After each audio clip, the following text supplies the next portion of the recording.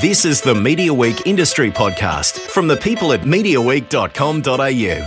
Welcome to a new Mediaweek podcast. We're going to be talking about Stan today, the subscription video service launched less than 2 years ago. Seems like ages. We're joined by Mike Sneesby, Chief Executive Officer, Nick Forward, the Chief Content Officer, and joining me to drill them today is Dan Barrett, Mediaweek Deputy Editor. Welcome, Dan. Hi, James. Hello, guests. Look, 18 months. Is that it? 18 months, absolutely flown by. So January of 2015, we launched the service on Australia Day, and now you kind of look back over what's happened in 18 months, and it's as much as there was a lot of expectation around this category to take off so quickly, it is unbelievable to see how quickly streaming has taken off and how quickly consumer behaviour around viewing television has changed in a very short space of time. Yeah, now that's Mike talking there, the deep husky voice. Now, Mike, Streamco was the sort of name, wasn't it, before your reveal? There was lots of speculation about what the company was called. It was quite a clever move back then, wasn't it? Because you got lots of people chatting. Nobody ever knew exactly what you were up to.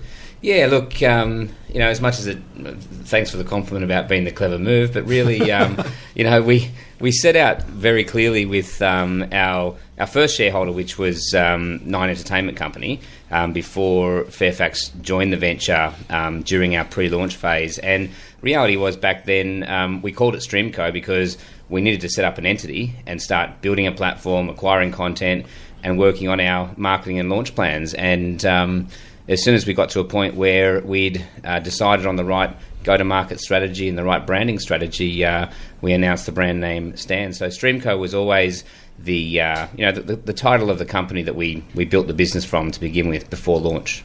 Was it your idea? I think originally Channel 9 and David Coleman, who some of you will remember was the Director of Strategy at Channel 9 before he went into politics, they were looking very closely at the streaming category. They were looking at what was happening overseas with the trends, particularly in the US and the UK, and what was happening with Netflix. And from the get-go, were very, very bullish about the streaming category. And it was sort of from around that point with David Coleman putting together some early ideas, which was then handed over to me to build a business plan, to bring together the joint venture partners and ultimately launch this service in the Australian market. Were you on the payroll at 9MSN then? What was the connection? So I was actually, as much as I was at 9MSN a few years prior, running strategy and business development, I did a stint overseas in the Middle East running an internet TV startup over there, and then I actually came back to take Qdo, the group buying company, through its sale process. It was sold to Aussie Commerce. So I came off the back of that sale and almost right away started on the plans for building this venture. Right. Yep. And then you got Fairfax. And that was the end of 2013. Yeah. And then you got Fairfax involved, and Fairfax came in about midway through 2014. So about halfway through the sort of pre-launch phase, and saw us into the launch of the service in January 2015. So I remember that first. The first sort of reveal, I think, was a press conference you had down at the Hyatt, on the rocks down there, the hotel. And I think you were there that day, weren't you, Nick? Yeah, when first came in contact with you, and you laid it out. And a lot of people thought it was pretty ambitious, but you sort of laid your whole business plan out. You weren't hiding anything, were you?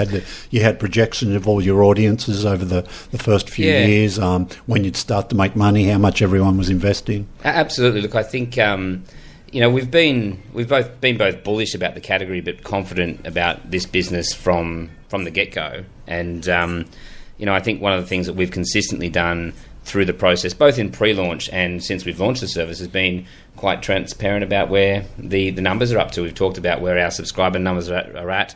Generally speaking, other players in the category don't tend to do that. And as you say, prior to launching, we had a very clear plan. We outlined what that plan was, and we said what we're going to go and do.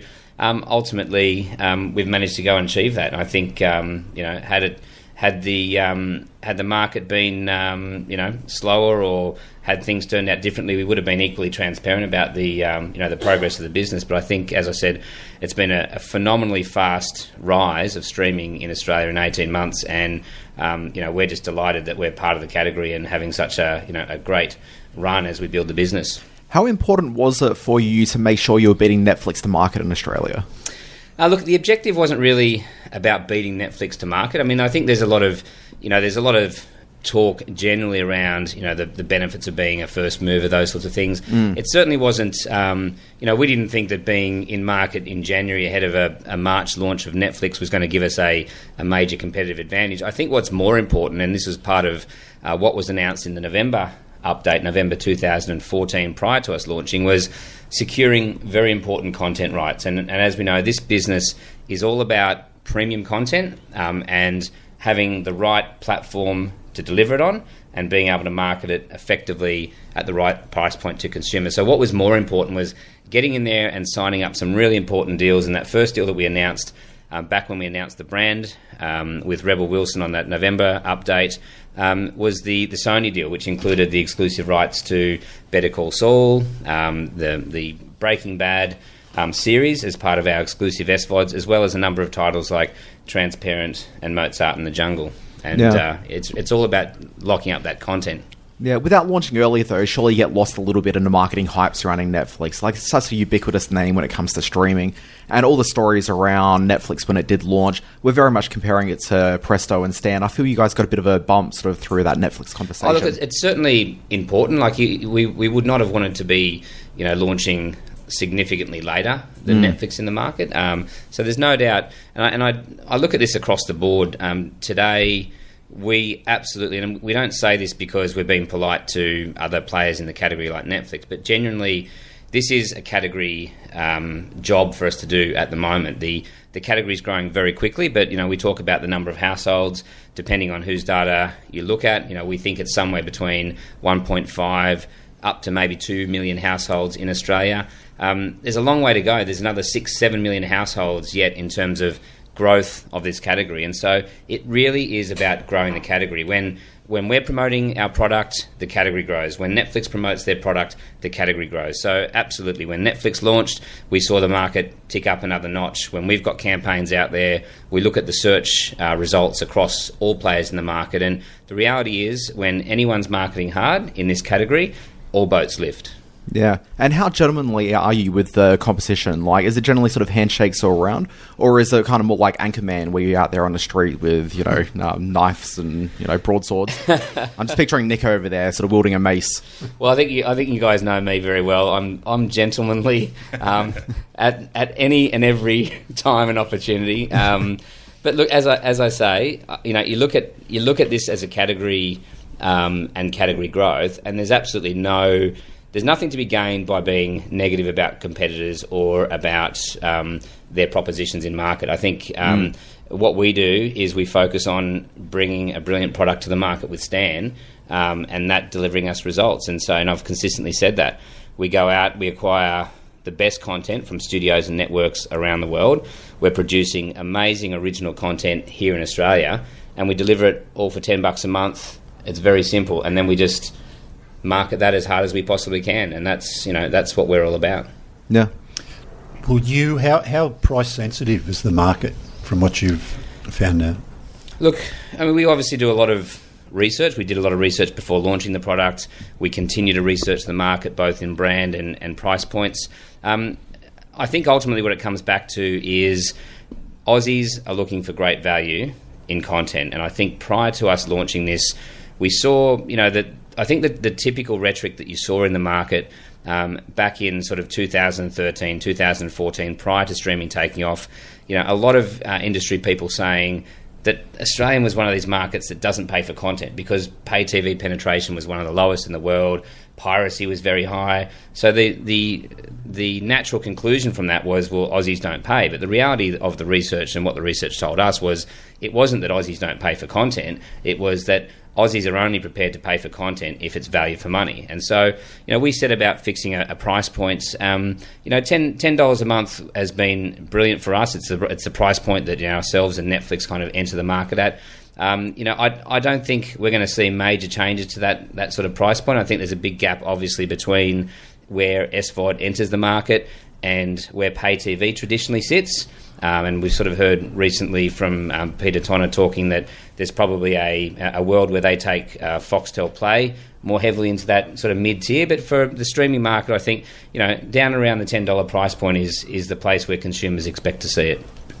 Nick, talk to us a little bit about the content. I was looking back through some of my files today, and you had just prior to launch, you had a release for a new content deal almost every fortnight back then. And I guess you were building the bed of catalogue you needed to amass a certain amount before you launched.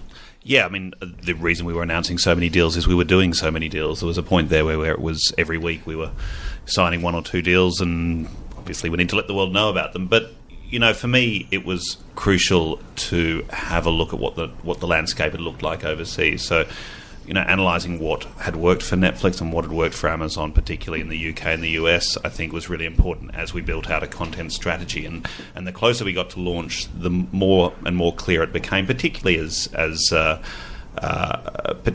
Netflix became more aggressive in creating their own content, that having first-run exclusive premieres were what helped define a brand like Stan. And it as much as there's a huge amount of work done in marketing and proposition, in the end what it is that consumers experience with a brand is the content that they watch. So having shows that really felt like tent poles that you could really hang your hat on was super important, and things like Better Call Saul and Transparent particularly to start off with, but then subsequently shows like Billions with the Showtime deal and Sherlock are just some of the very best shows in the world, and to have them exclusively and premiering on the platform fast-tracked from the States and the UK is what makes these services premium. Your background, you weren't that well known to some people here because you worked out of the country for a long time, hadn't you? Just tell us a little bit about the experience you've pulled on from particularly the UK. Yeah, so I spent about 12 years in London working at the 2 big pay TV companies over there. So the first being Sky, where I started off working in scheduling and programming for the Sky Movies subscription service, and moved through a variety of kind of marketing roles to eventually running their on-demand service to the set-top box. I then jumped ship to Virgin Media, where, again, a number of roles, starting off with running the VOD service, but moving into eventually managing the whole TV platform, which included the TiVo set-top box. So I'd come very much from a content background, but also from a product management background as well. Yeah. So much of the content discussion around Stan is really related to the TV content. Obviously, got a fairly rich film library as well. Like, how important is the film library to Stan, both from that marketing perspective to get people through the door, but also, I guess, maybe once they're through the gates and you are sort of keeping them on the service? Like, look, movies are very important, but it goes back to what I was saying about learning from, I think, probably some of the mistakes and some of the successes from overseas platforms. So, Love Film was a platform that really went movie first and into the streaming business, and really suffered a lot as a result next to Netflix in its early years over in the UK, and has gone from strength to strength since it refocused on TV. So I think your really key marketable titles that you own completely are TV, but that doesn't in any way degrade the importance of movies on the platform, particularly for consumption once people get in there. I think having a rich library a rich and varied library, so we have everything from Pay One exclusive titles from Roadshow through to a really rich library of world movies that we work with SBS on, and a whole pile of both independent and kind of commercial films in between. I think having that variety is what's really important for an SVOD service. Yeah, and do you find the viewership leans much more towards the well-known films, or is it really people sort of doing discovery while they're within the ecosystem? Oh, look, the big films do as you would expect the big films to do. So, the likes of the Lego Movie and Mad Max do extraordinarily well. But there's a real audience. I think until you had these platforms launched, there wasn't necessarily a place where you could go and find these sort of films. Certainly with kind of the death of the high street DVD store, there's not been a lot of places you can go and find a lot of these titles that have such a kind of a rich repository, like the likes of which both ourselves and Netflix can supply. So there's a broad range of viewing, and obviously the more popular titles are viewed more popularly, but everything kind of gets seen. Yeah, it seems like the modern day new film canon seems to be really what you find on streaming services rather than other platforms. Yeah, I think so, and I think it's bringing an audience to films that I think it's harder and harder particularly for independent films to find wide releases in cinemas. It's expensive and it's difficult.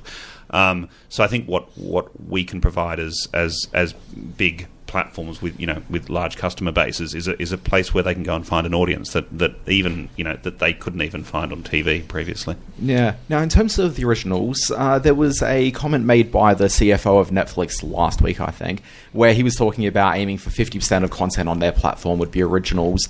Now, obviously, you guys, being a smaller Australian player, you can't play on that big global scale. But I mean, Mike, you've said this before in the past, that the way that Stan's trying to position itself is really trying to cater towards the stuff that isn't Netflix content. So really finding those sort of gems that sort of exist out there and bringing that to an Australian audience that way. And that's the real sort of point of competition.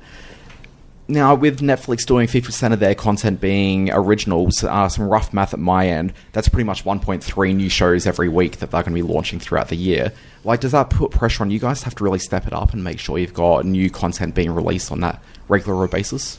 Yeah, look, I think what certainly is something that consumers demand is fresh content all the time. And we've consistently gone out there with that beat, and we've shown a lineup just recently to publicly and through the media for the current year lineup, which has us at about 28.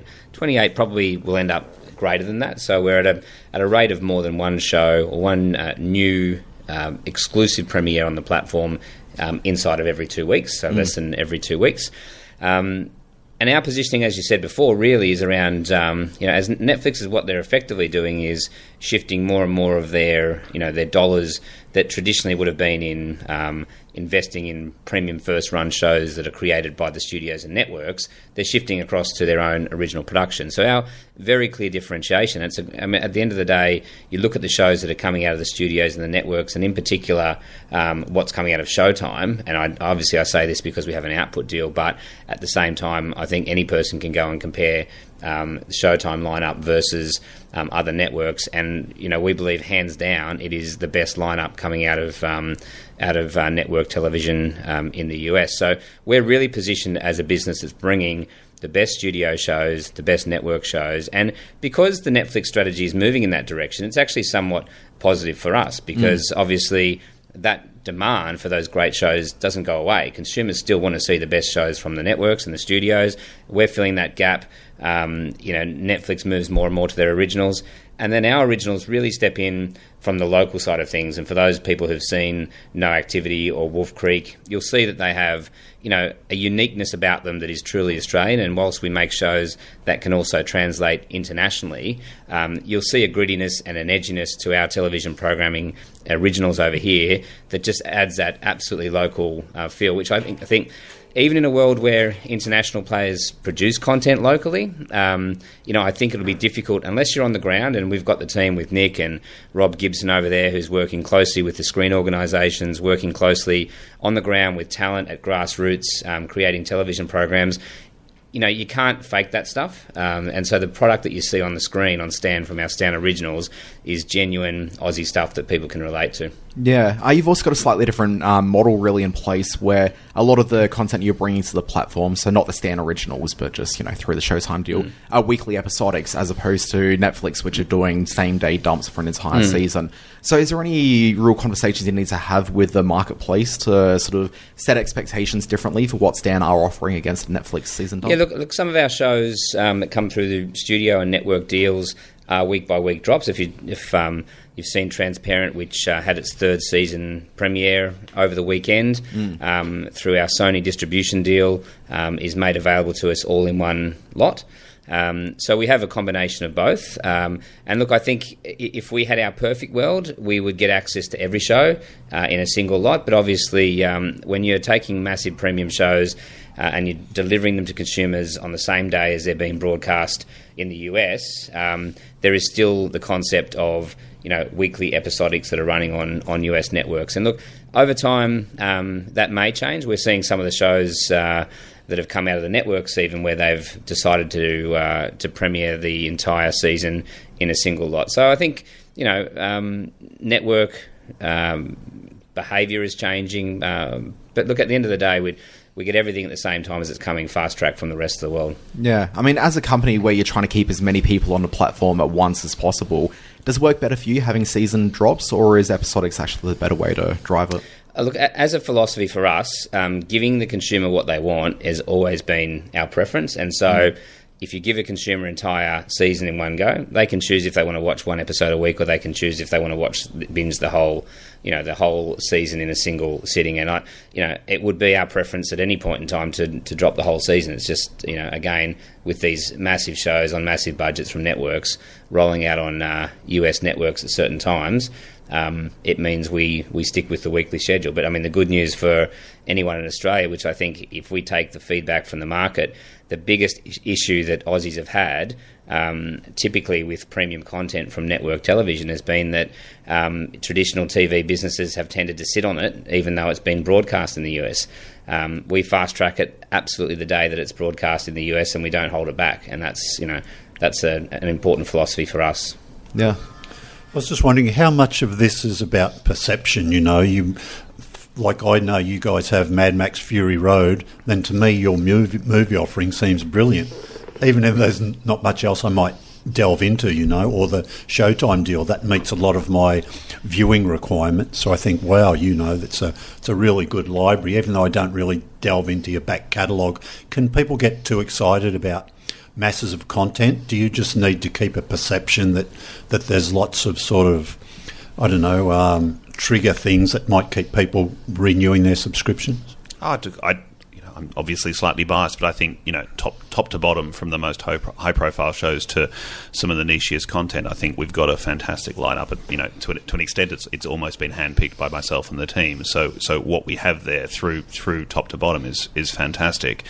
I think having a regular heartbeat of new content, I think, is important for consumers to know that there's always going to be something new to come and check out. But I don't think it's about hiding anything else. I think it's absolutely about the sense of, well, if I come back next week, there might be something new to watch, as well as all this other great stuff that I've already got there. Do many people trawl through the catalogue? I mean, what's your sort of average user? Are they mainly going to new stuff? No, absolutely not. It's is there a long tail that has substantial numbers? Yeah, there are. I mean, look, you will obviously see the most high profile content launch very strongly in its opening week, because there's advertising, there's marketing, there's on platform promotion. We make sure that everyone's aware of our big new shows as they come in. But the other shows that there is the majority of viewing on a platform will come from all of the catalogue that's there, because it's by very nature you're not going to get the top 5% of volume outweighing the other 10,500 hours of content you've got there. So there's a huge volume of content there that is very consistently viewed. You'll see peaks and troughs on new shows as they come in, depending on what the show is. But you'll see a very consistent, solid viewing of the catalogue. I think a good example of that is you see a show like Friends, right? And obviously everyone knows that show. And we've said before, if you added up total viewing time on a single show, Friends is probably the most consumed show on the platform in terms of all of the hours that are watched. And obviously, it's clearly one of those titles in the library. But the same could be said for a lot of those big either cult or classic shows, where huge amounts of time is spent watching, particularly the shows where we have every episode of every season available. Effectively, that's box sets, right? And back to that point around what are consumers watching and signing up for, I think in a lot of cases it's obviously those tentpole shows that get people to the point of going, actually, I've got to see this show, I'm going to sign up. But what you see very quickly is in a consumer's mind, if there's one particular show that you want to see, let's say it's one of our fast track shows, like you want to see Transparent Season 3, if you were to go and buy a show like that in a box set or a full season, you've virtually paid for a year of Stan in a single show. And then the consumers get in there and they realise, actually, there is this entire library of programming that I don't want to give up. And then they also realise that, every 1 to 2 weeks, there's another show dropping on the platform. And so I think the combination of that, an amazingly deep and rich library, and those tentpole shows that are dropping all the time, is what has to be there in order to keep consumers engaged and loving the service. Well, it's kind of what delights consumers, is that kind of serendipity of I came in to watch Better Call Saul and I didn't realise you also had Transparent or Spaced or whatever this other wonderful show is that is equally worth my time. But it may not have been what got me through the door, but it's one of the things that I'll discover when I get in there. Are you very angry with Michael Healy and his colleagues at Nine because their conspiracy theorists have that Nine has agreed not to put anything good on after about 9:30 at night, so all that audience will go to Stan? But last week they had the Jean-Benet Ramsey investigation, which kept viewers up till 11 o'clock, and I'm thinking the Stan numbers must have been down for 2 nights.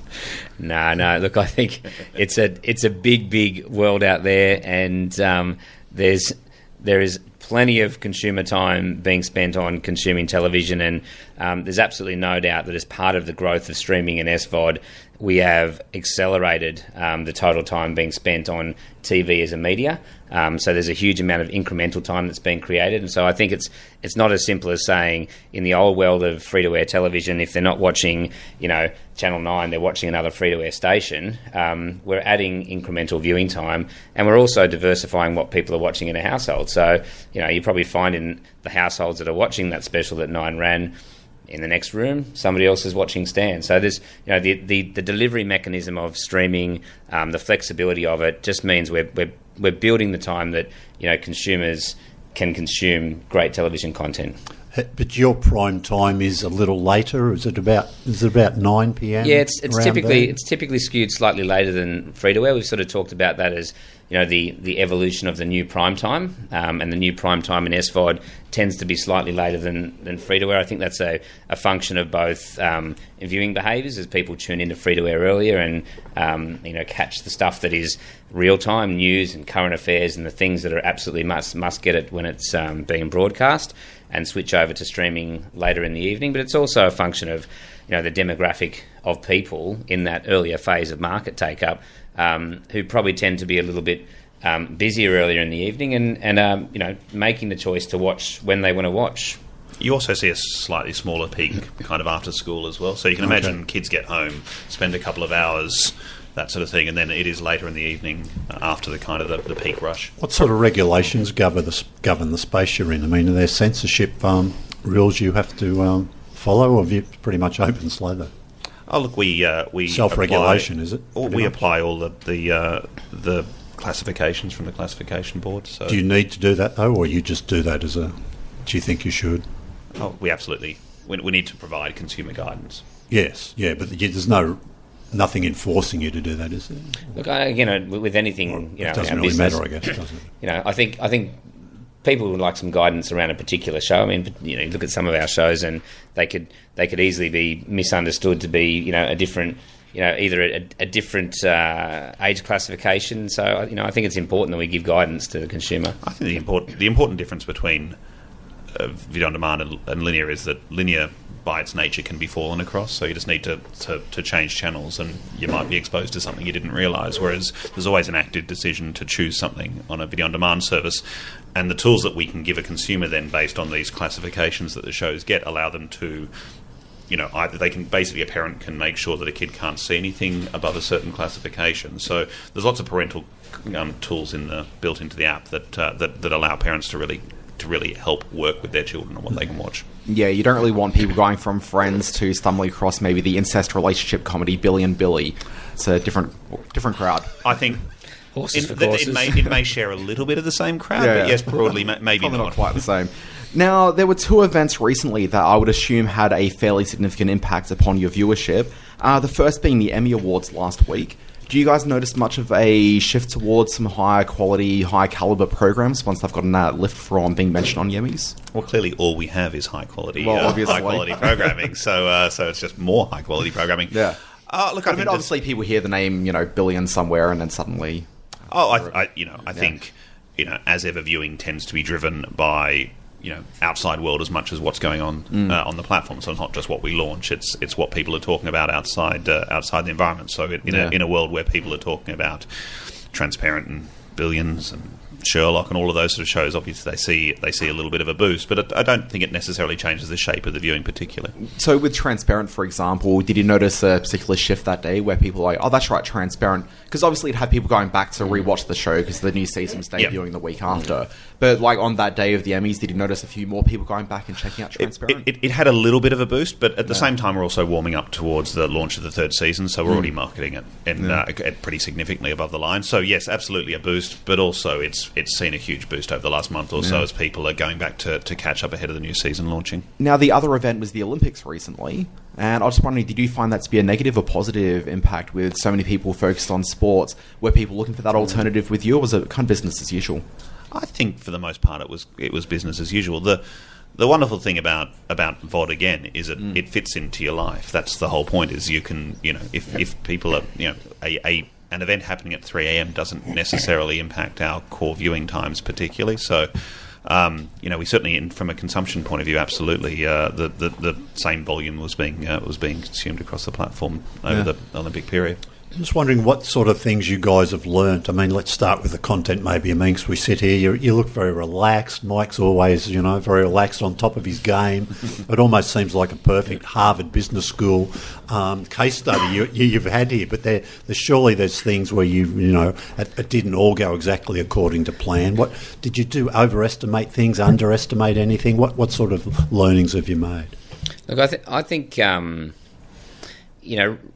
realistically, if I could take this whole thing and replay it all over again, I think we'd do everything exactly the same. And maybe it sounds a little bit arrogant to say that, but whether great planning, whether, great team members that we've had on board, whether confidence from our shareholders and our board, we've managed to make a lot of decisions which I think are, in hindsight, have turned out to be very right. And in some respects, even surprised me. I kind of go, how did we... And some of the things to reflect on are, we were commissioning shows like Wolf Creek and No Activity when we were literally weeks into this business.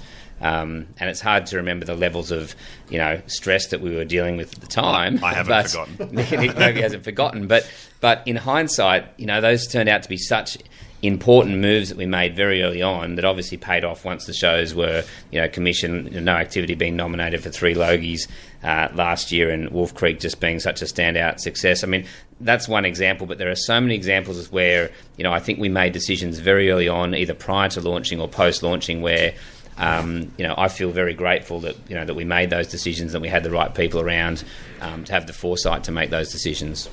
Now, in the marketplace, we've seen relative stability since Netflix entered in, so there's been more or less the same core group of companies that are competing, but obviously we're hearing rumours at the moment of Amazon entering the local market. I'm sure that you guys are having conversations about that to a certain degree, but you do have a number of programs which are marquee stand titles which do have affiliation with Amazon, so Transparent being one of them, Mozart in the Jungle being another. First of all, is there any concern about those programs disappearing to Amazon once it does launch in the country? No, look, and again, we're not sort of in a position to sit down and talk through the details of our licensing agreements. There is speculation. I think we probably all expect that Amazon. We actually expected Amazon would probably launch before the end of 2016. So sometime between late this year and early next year, they are expected to launch in the market.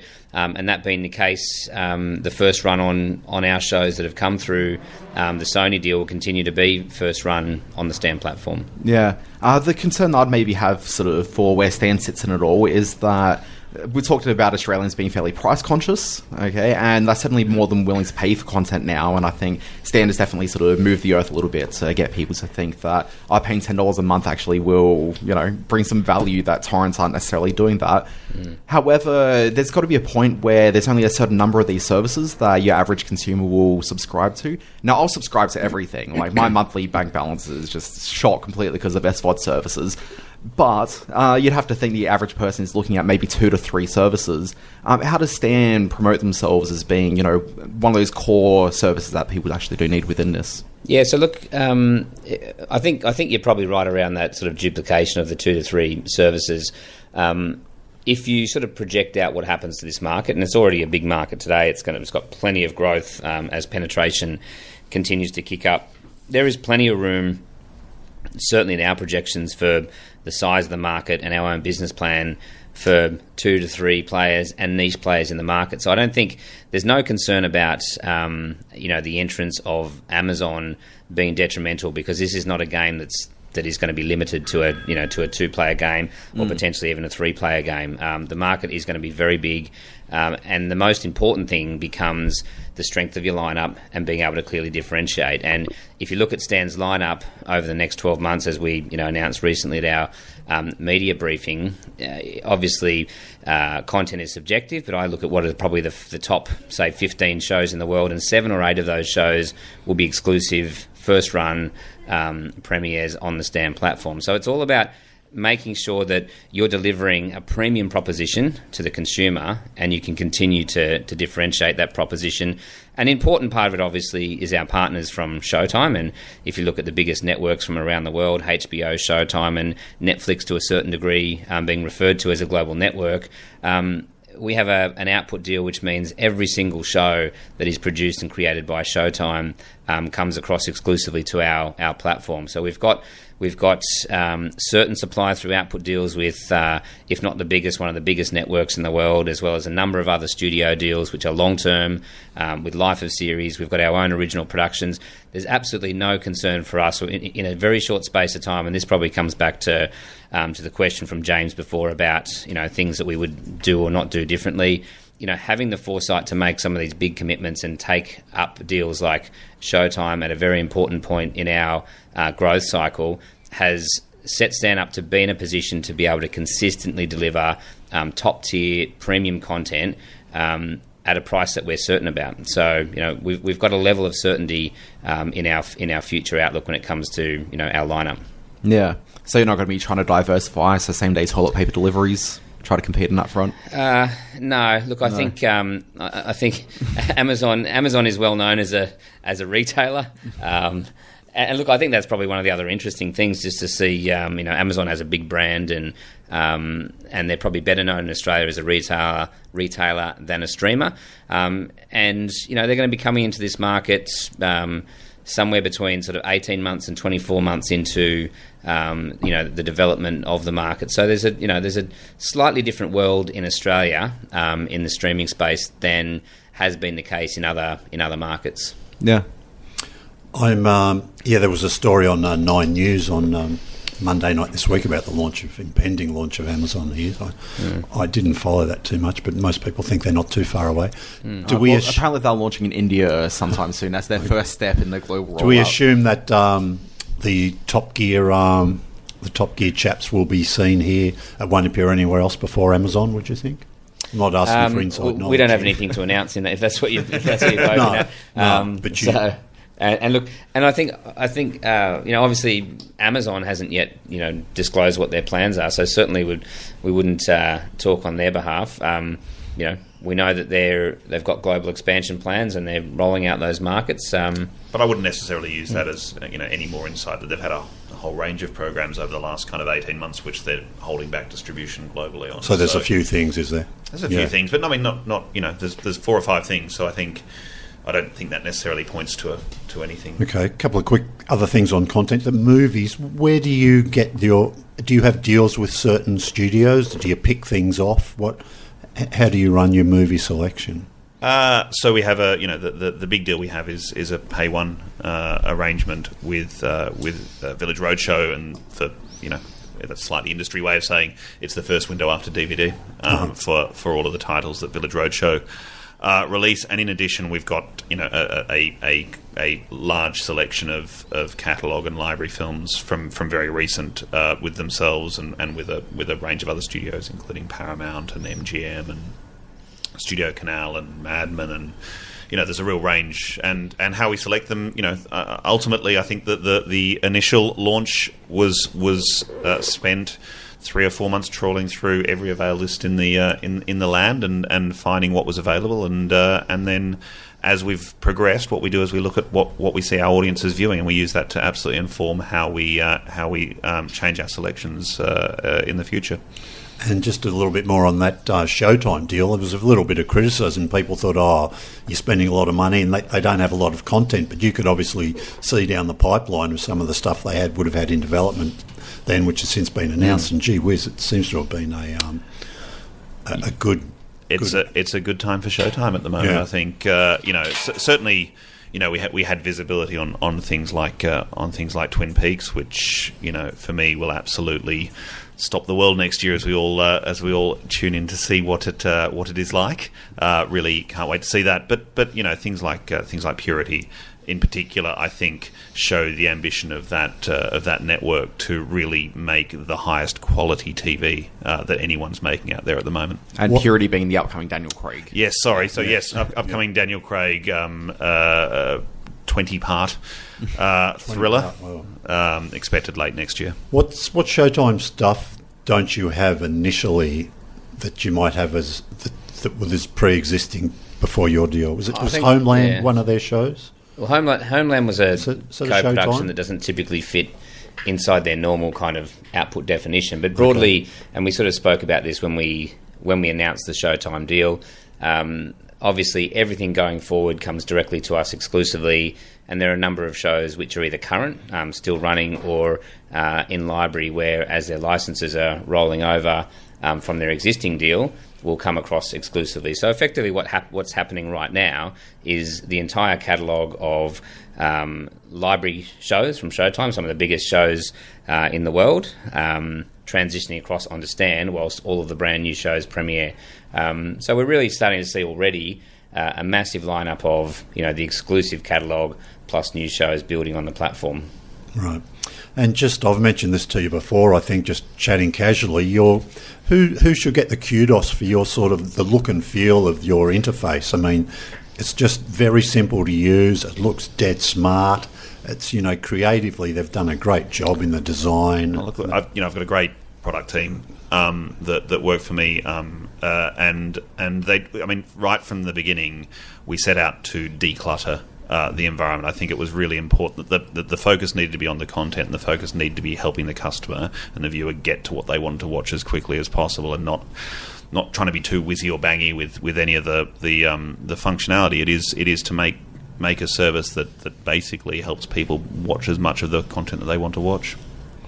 And local content, Jungle seems to be your first port of call for most things when you've commissioned with screen time. Most production companies we talk to say, we've had chats with Stan and pitched them things. Are there other?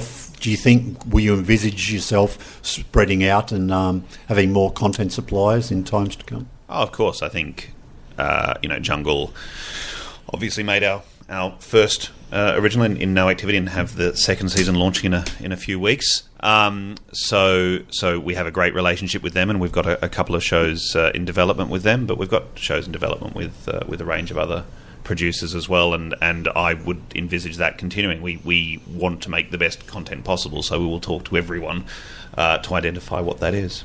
Can you pay free-to-air budgets, or are there sort of levels? Do people need to understand that you maybe have a different business model? Oh, look, I think Mike has talked at length about looking at the Netflix model and flipping it on its head. So what we certainly were able to do with Wolf Creek is it's a show that I think looks as good as any Australian TV show has ever looked. So you can see that there wasn't a scrimp on the budget there.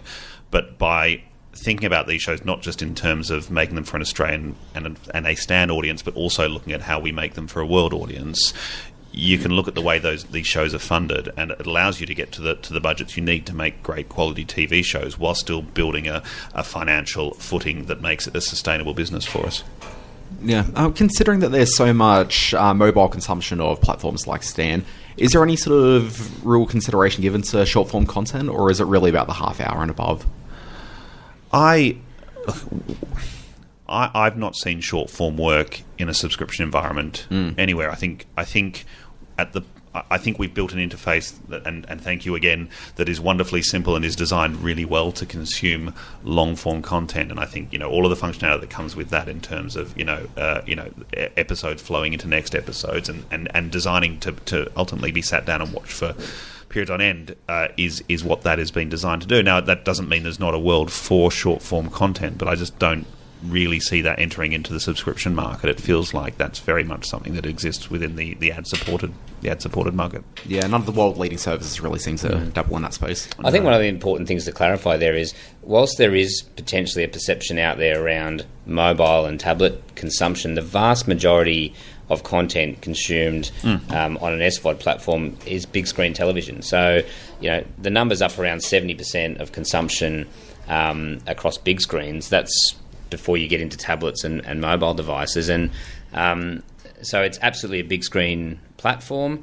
The average bit rate that consumers are consuming our content is in the HD range. So people aren't consuming this stuff in SD on small screens. They're consuming it in high definition on big screens across, our Apple TV, whether it's with Telstra TV, on PlayStations, on Samsung Smart TVs, LG Smart TVs, every big screen device. So I think it's really important that, what we're really seeing is a business that it's television, and most of that consumption that is happening on those other devices. If it's a tablet, as you probably know, a lot of it is in, the second screen in the house, sitting up in bed or with the kids. And the mobile device really is kind of the fallback to go and maybe just pick up some shows in between when I really need to. But it's not a big part of the platform viewing. Now, part of that might be because there's such shitty data allowances from the telcos in Australia. Oh, look, I think in other nations where you've seen cheaper data for longer periods of time, the sort of viewing figures I would see in the UK very much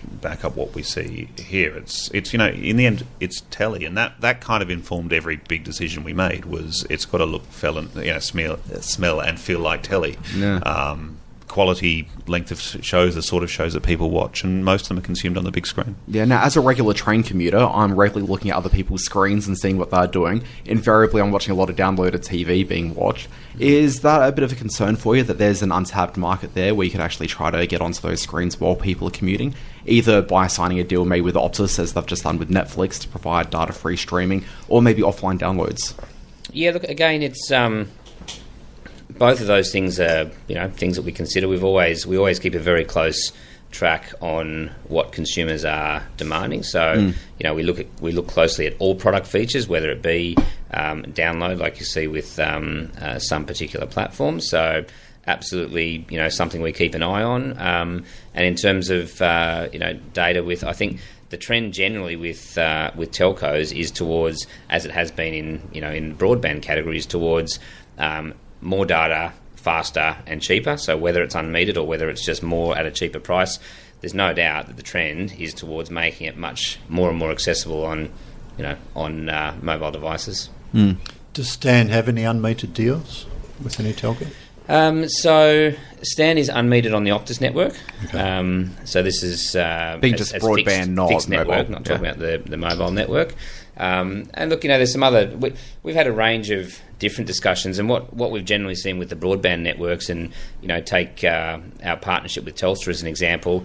That the size of the packages that consumers are getting in their standard monthly packages are now being sized at the level that can accommodate household streaming behaviour. So the need to be unmetered has somewhat dissipated in the last sort of 12, 24 months, even prior to streaming really taking off when we launched in 2015, by the size of the data you get. And there's a lot of ISPs that are also unlimited anyway. So again, in a world where you're on an unlimited package, unmetering is an irrelevant concept. Sure.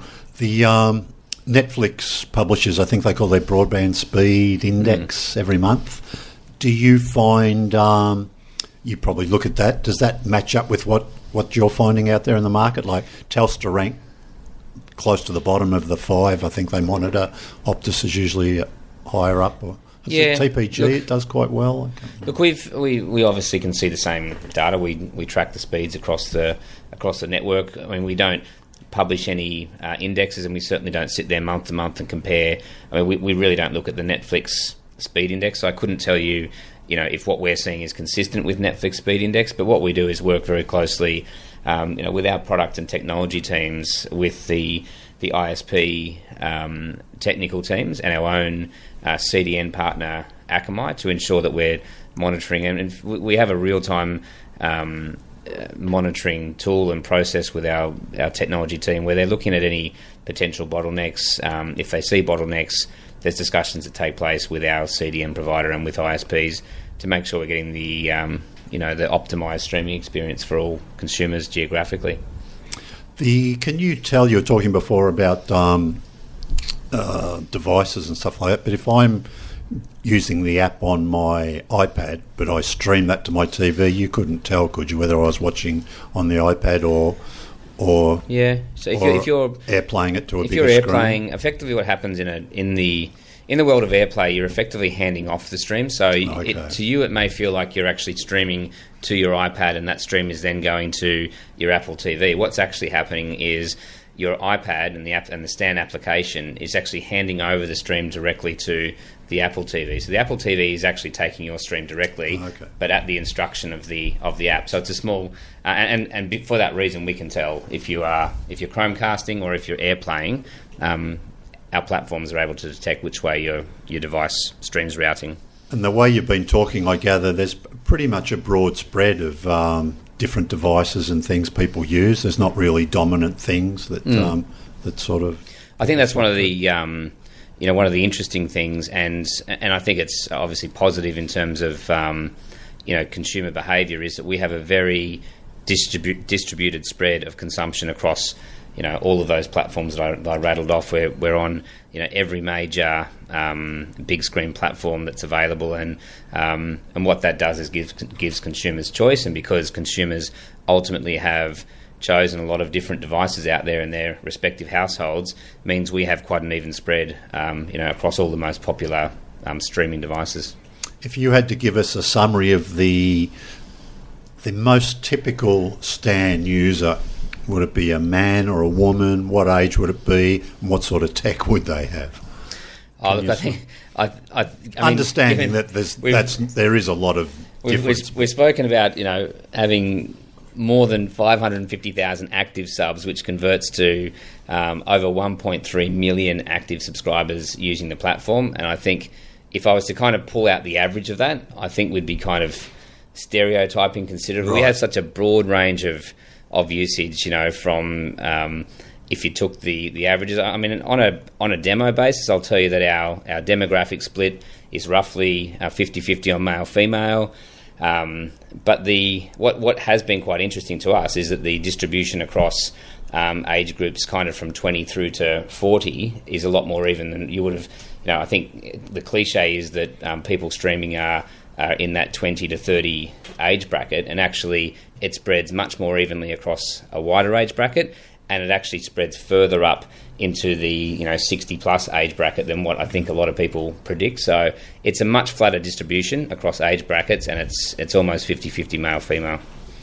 Do you track your again, I'm referring to Netflix, and I don't want to make this a Netflix versus Stan thing, but it was just interesting that chart they update every now and again, the number of episodes people need to watch before they consider a viewer is hooked. Do you have any sort of stats around stuff like that? Oh, look, we have access to all the same sort of information. I think as per what they released, I think it will vary on a show-by-show basis. I think notoriously there are shows that take 7, 8, 9, 15, 22 episodes to really kind of hook yourself into, like a Breaking Bad. And there are other shows that you can kind of get to the end of the first episode and you just know you want to sit down and kind of binge the lot. So yeah, absolutely, we can kind of see where there's that trigger point where that people are going to go and consume the rest of that series because they're hooked, but that isn't necessarily the same number of episodes into each series. What would be amongst the sort of Stan heroin, if you like, the stuff that people have really wanted to jump onto? I think we've, something like, I guess, I'll have a look at what... It's actually younger, I think, probably at the moment has been the one that surprised me most. Because I think it's a wonderful show, and we knew it was a wonderful show when it was launched, but even just the sheer scale of the kind of the consumption of it in the first week or two just showed that people, once they'd watched 1 or 2 episodes, really couldn't get the rest of it. What is it, 20-something minutes? 22 minutes. So it's easy to snap through a whole bunch. And I think to an extent the ones, if there is a kind of a theme, I think it probably is that some of the shorter, some of the 22, 23-minute episodes tend to be ones that people snap into quite quickly because by the nature of their structure, they kind of give you a kind of a contained story and lead you straight into the next one, whereas a show that has an hour and 10-minute pilot, it can take... Yeah, Sure. it needs to do a lot right to make you want to watch the next one straight away. Yeah. So are there many stats on how many people are binge watching all of The West Wing, reaching the end and then just starting over again? Or is that my household? Yeah, I think there's one household I think that does that. Yeah. I may know about that one. When we launched Friends, I have to say there was there was a subscriber on the platform, and obviously we look at sort of numbers very broadly, and we don't see people's details, but there was a limited number of people from the launch of that show that watched the entire 236 or 238 episodes. Well done. Within 5 days, and work out what that actually means. It basically means every waking hour you are watching episode to episode to episode. So it does happen. There's some pretty serious binge watchers out there. That is impressive. Now, Nick, my final question for you. You get to travel around a fair bit, see some content sort of globally. You're at the Toronto Film Festival recently. Yep. I'm guessing you've seen all the new broadcast shows that have been hitting US airwaves over the last few weeks? Not quite all of them, No. but I've seen a fair few. Are there any standouts for you, and can we expect to see maybe one or two of them crop up on Stan sometime soonish? Oh, look, I think, without, again, blowing our own trumpet, but I guess that's what we're here to do. Yes. The real standout show for me that I saw at the screenings this year was a show called I'm Dying Up Here, which is a Showtime program which will launch sometime in the first half of next year.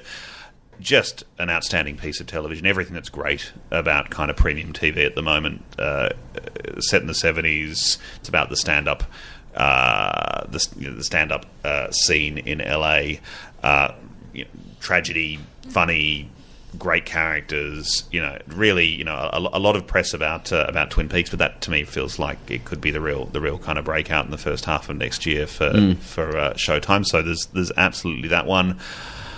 Look, I was a fan of Designated Survivor. I'll be honest with you. So I see that's popped up on Netflix this week, and I think that was a strong program. There was some, it was very much a year of movie remakes. So Lethal Weapon was as strong as any, I think, in that space. And I think it was movie remakes and time travel. There's like 5 time travel shows. Yeah, so they kind of blurred into one, but I think there were a couple that were certainly above average. Yeah. Have you seen MacGyver?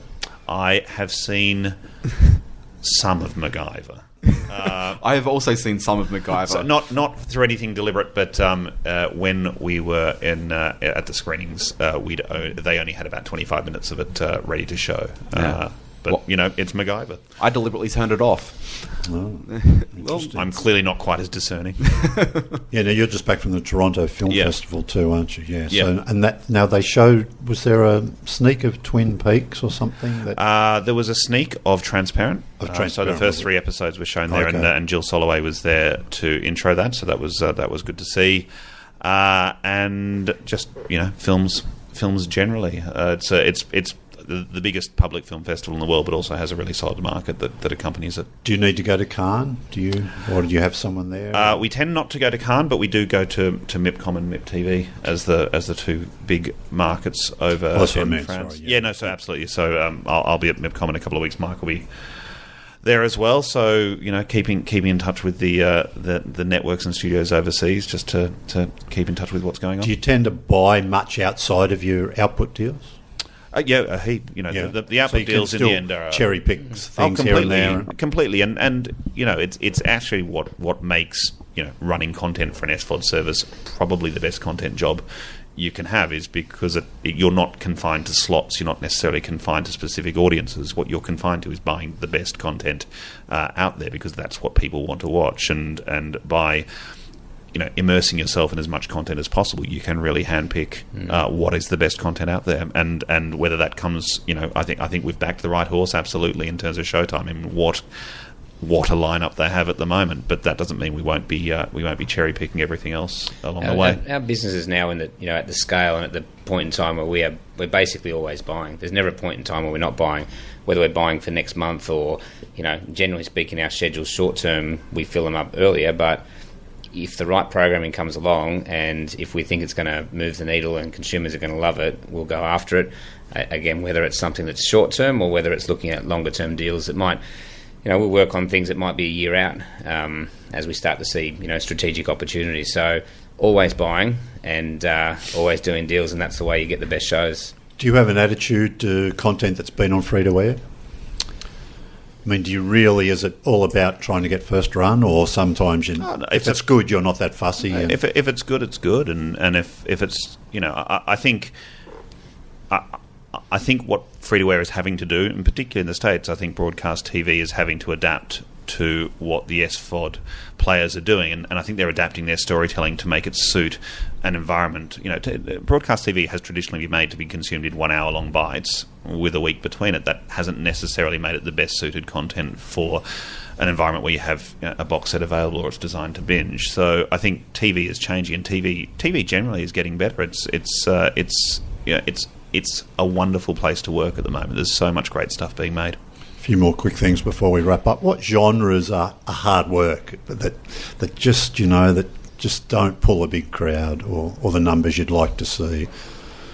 I think are there some? I think TV consumption on SVOD platforms has favoured really narratively driven content. So whether that's scripted comedies and dramas, or whether that's even if you think about the factual content that's worked best, like Making a Murderer for Netflix, it's actually factual content that tells a very strong narrative as well. So I think that's really what drives the very best sort of content for this is effectively what you have is a book told over 6 chapters in a 6-part series or a 10-part series, and so I don't think that necessarily favours one genre over another, because it can be scripted or it can be factual, it can be a comedy, it can be a drama. I think lifestyle can be tough. I think, but having said that, there are great lifestyle programs that do have real strong narrative threads running through them that can really suit the environment as well. So I don't think it's necessarily about genre as much as it's about structure and the sort of the sort of narratives that people want to watch in this environment. I think what's great about streaming and SVOD in general is very, very different to the world of traditional TV. Not every show has to be a blockbuster. When you're buying or creating shows for free-to-air TV in a prime time slot, you've got to pull the biggest audience in a single slot, and you've got to generate advertising dollars. We don't have to do that. We look at every show independently, and we look at the cost of the show. Of course, you've got your big tent poles, and you want those shows to be big, and you want lots of eyeballs. But there's equally plenty of great shows which are niche, and we know are niche, and we buy them for a niche audience, and we pay the right money for the niche audience. And so that's the big difference in acquiring and making on an SVOD platform. You don't have to be looking to shoot a cannonball every time you buy a show. You can also be catering to the niches. Them, and you can take your time to find an audience. And again, back to what has really revolutionised TV with SVOD is it's allowed those sort of shows to be made. A show like Transparent would never have been made by a network 5 years ago. There's just no network that would have commissioned it. But through enabling niche audiences to find some of the very best programming, SVOD platforms provide the best place to go and consume I think this No sort of Activity content. the same thing. Absolutely. No Activity wouldn't have been it's an amazing Australian comedy which probably wouldn't have found a home on a traditional free-to-air network. But it's been absolutely amazing for us. A couple of quick things too on audiences. I mean, a lot of people are interested in trying to track audiences, work out who's watching what. Without giving the game away, when you buy things, does the size of the audience affect what you might pay for it, or do you pretty much buy on flat fees, and do you have to share audiences with the people who supply the content to you, or not necessarily? I mean, without talking about any of our commercial relationships and how they work, one thing I can say, we don't. All of our licensing is fixed fee, so we don't pay variable. So they really just care about the money. At the end of the day, at the end of the day, you're buying out a license and you're buying out a license window. Those windows can vary, the rights classes can vary, but ultimately you're paying a flat fee to own the content, and you're building a business around that. That interesting work being done by a little research firm that grew out of Auckland, I think Parrot Analytics, and they've opened up in other markets around the world. I guess you guys see that stuff. Any sort of thoughts about that? And they're starting to release some of their Australian data. Yeah, I think they've done some great work, and we know some of the guys in New Zealand that they've worked with, and we've seen some of the things. I think some very interesting insights, and some of the methodologies that they're using. they're kind of consistent with the things that we do. I mean, we are consistently tracking the noise on social media with social media tracking tools, as well as our own feedback from brand position and market, as well as noise around particular shows overseas. And I think they've probably done a great job of sort of bringing that together and packaging it up and drawing out some specific insights. But absolutely all the stuff they're talking about in terms of just having a temperature check on noise about a show, it's absolutely critical to understand that and make sure that, you know, if you're buying a show, there's plenty of early indicators, whether it's in relation to, you know, creative talent, acting talent, or the brand of the show itself, which is probably why you're seeing a few remakes of movies coming into TV series and those sorts of things. But yeah, I think some really interesting stuff that comes out. It's very consistent with you know, how we listen to the market today. Finally, Dan, let's let these guys plug away. October in a few days. What's going to be your must-watch stuff? What are you excited about October? Well, it would seem remiss not to talk about No Activity. Yeah, I think it's you know, for those who didn't see the first season, what have you been doing with yourselves? Seriously. But the second season, I think it takes it to another level. We've got you know, some fantastic new stars in there with Damon Herriman, fresh off some of the best reviews for any performance out of the States at the moment for his show with HBO Cinemax.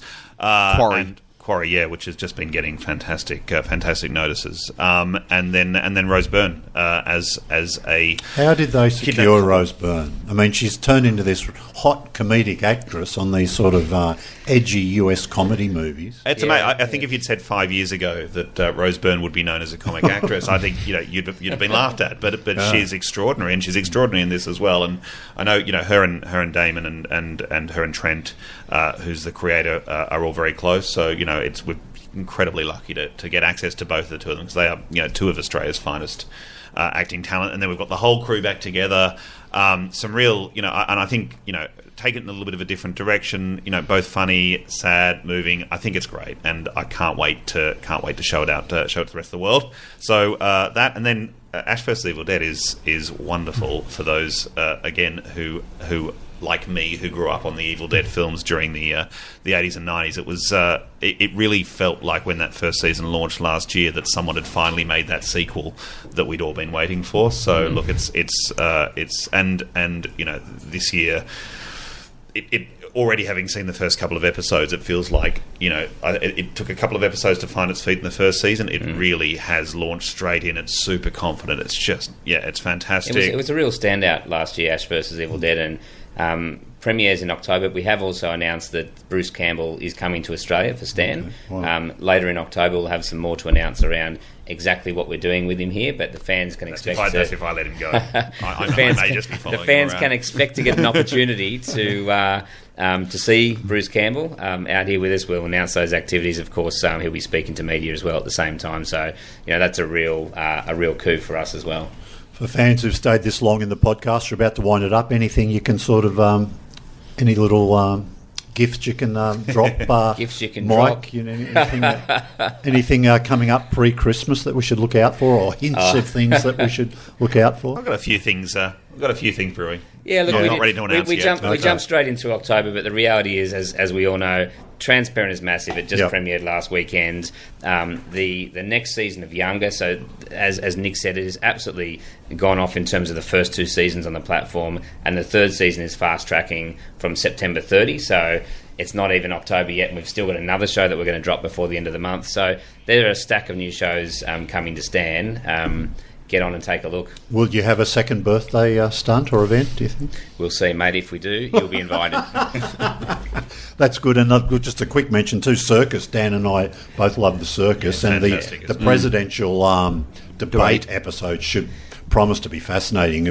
So if people haven't dipped into that one, it's I do think great people TV. may look back at it as a kind of almost a definitive account of the madness that is going on at the moment. Yeah, wonderful stuff. Look, Mike and Nick from Stan, look, really appreciate getting the insights from you guys.